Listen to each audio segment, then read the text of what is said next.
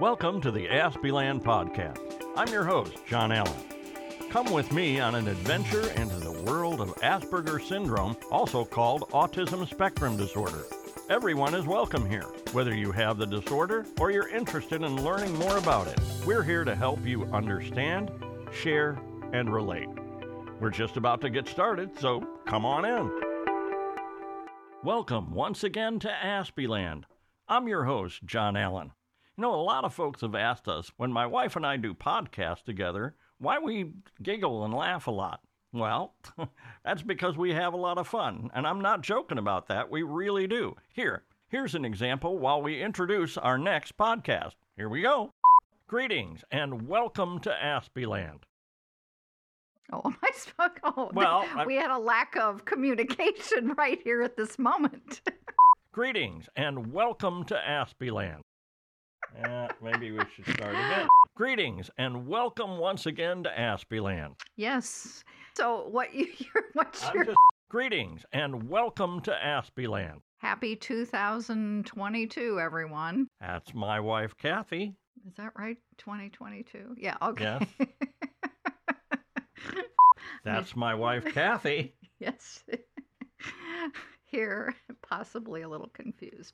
That's my wife, Kathy. Yes, we're here for a new year. Well, we're here to talk about our experience and how it might affect your experience. Yes, and obviously, we need to work on it. Okay, well, there you go. I just wanted to let you know that we were really genuine about what we do, and all of the things we have to say and talk about are things that are really going on with the two of us. Let's get back to the program as it really should be. This is a podcast for everyone, whether you are neurotypical or whether you have Asperger's syndrome autism spectrum disorder. The idea here is to learn about each other and learn to accept one another by looking at life through each other's eyes. If you're someone who has Asperger's syndrome and autism spectrum disorder, we want to help you learn how to navigate the neurotypical world and those who are around you. If you're neurotypical, we'd like to help you learn what the Aspie life is all about. And by learning to understand and accept each other, we make the world a far, far better place. If you're new to the podcast, please know that you're very welcome here, and we appreciate the fact that you've come on board and you're listening. We have a lot of new listeners from all over the world. We're heard in over 20-some countries. I can't remember the last count, but it's quite a few. And we're real happy about that because that means more of you are getting some help. And that's our hope, is that we're helping you out and helping you learn to accept one another. So something that's kind of come up, I think we've touched on it a teeny weeny bit before, is that some of our neurotypical listeners that are in relationships feel like they're having to initiate the emotional give and take. And part of that comes from the feeling by the neurotypical, at least that's how we're receiving this, is that the Asperger side of the relationship has shut down. Mm-hmm. Say we're carrying a conversation, Kathy and I, mm-hmm. and she's talking and it looks like I've checked out. Yes. And so automatically she assumes the conversation is over. She walks away because I'm not talking. Right. And then I answer the question that she just asked me, but she's not in the room. So I assume that the conversation is over, simply because we don't understand how each other processes things. One of the things that has been helpful but hard to navigate is how the processing that you have to go through when we are having communication of any sort. Because as neurotypicals, we filter so much of the environment. I don't think about the fact that the lights are bothering you and the car across the street that's revving the engine's bothering you and the television or whatever, and the heat kicked on. And so you have a lot of things that you're navigating. I forget or I don't give leeway for your time to process. And it comes across as though you've shut down. John has left the building. Thank you and good night. Because I don't know, because I don't read your mind that you're processing. Exactly. It's like, I'm processing, So it appears to me that you're disengaged.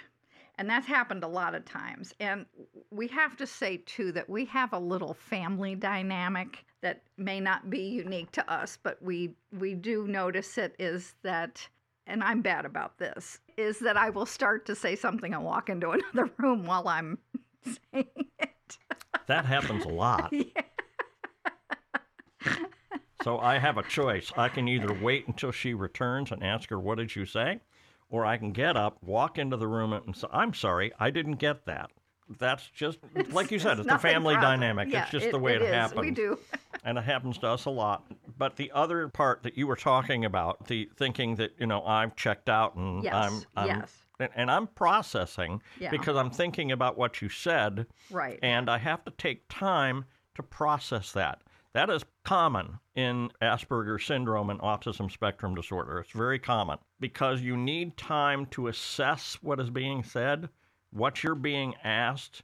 The chances are, because she's neurotypical, she is asking in a neurotypical way. She's using neurotypical language. Is it the type of words I'm using, or the vernacular, or the nuances? It's or everything together because we don't, All of if it. you don't talk to us in straight A plus B plus C kind of language, we don't get it right away.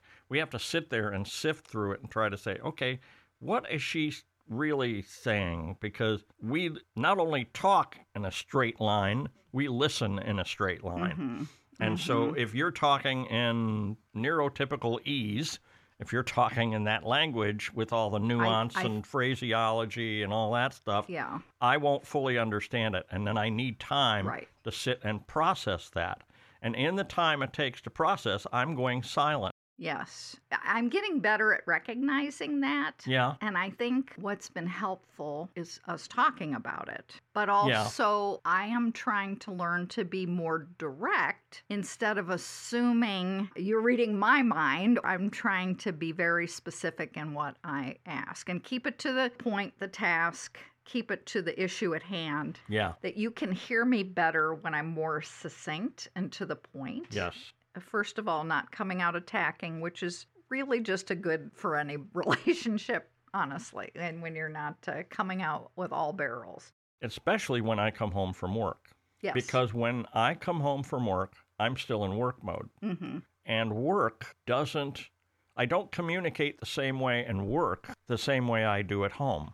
Well, but that can be an issue for some people on the spectrum. You're in your work mode and you just keep work mode going. Right. When you get home. Right, It's right. like, oh, wait, there's a relationship here that is different. And it has been suggested that for you to be able to take time to be able to switch gears Yeah. and become in relationship mode. Right. I mean, because this It's like having a time to decompress yes. and to kind of just, flip the switch. flip the switch, turn it off Slowly. for 5-10 minutes, Right. whatever it Or takes. dial the knob. Right. Yeah. And then just kind of shut things down for just a bit now. But you can't let it stay there. You have to come back out Yes. of your do nothing box and you have to come out of that and say, okay, I have a family, I have a wife, I have children, whatever that I need to take care of as well. Time to get out and let's engage with that. But you can't do that right after work because you're in a whole different mindset at work that doesn't apply at home. And if you try to apply things at work the same way you do at home, it doesn't work at all. So what I do is when I come home, I take a shower because that gives me time. I'm by myself. I'm getting all the work stuff washed off of me, as it were. Then I can come out refreshed because I'm ready to now, okay, I can engage with you now because I've had time to decompress.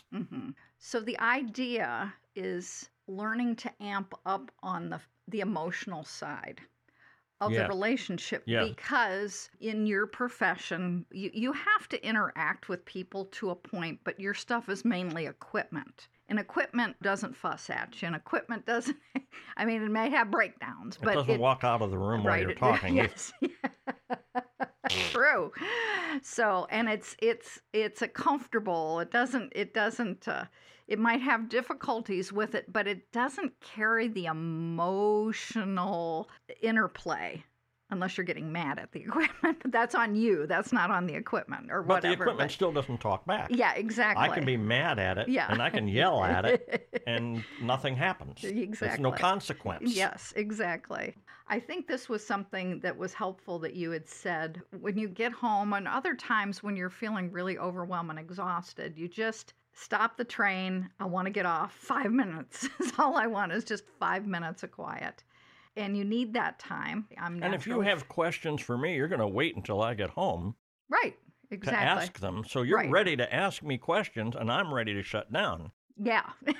Yes. Kind of. Yes. So in this regard, we've had to, and this is something John and I've been chit-chatting about, is the sacrifice that is in relationship. If you're going to be in a relationship, you don't have to be, but if you are, there's going to be sacrifice with it.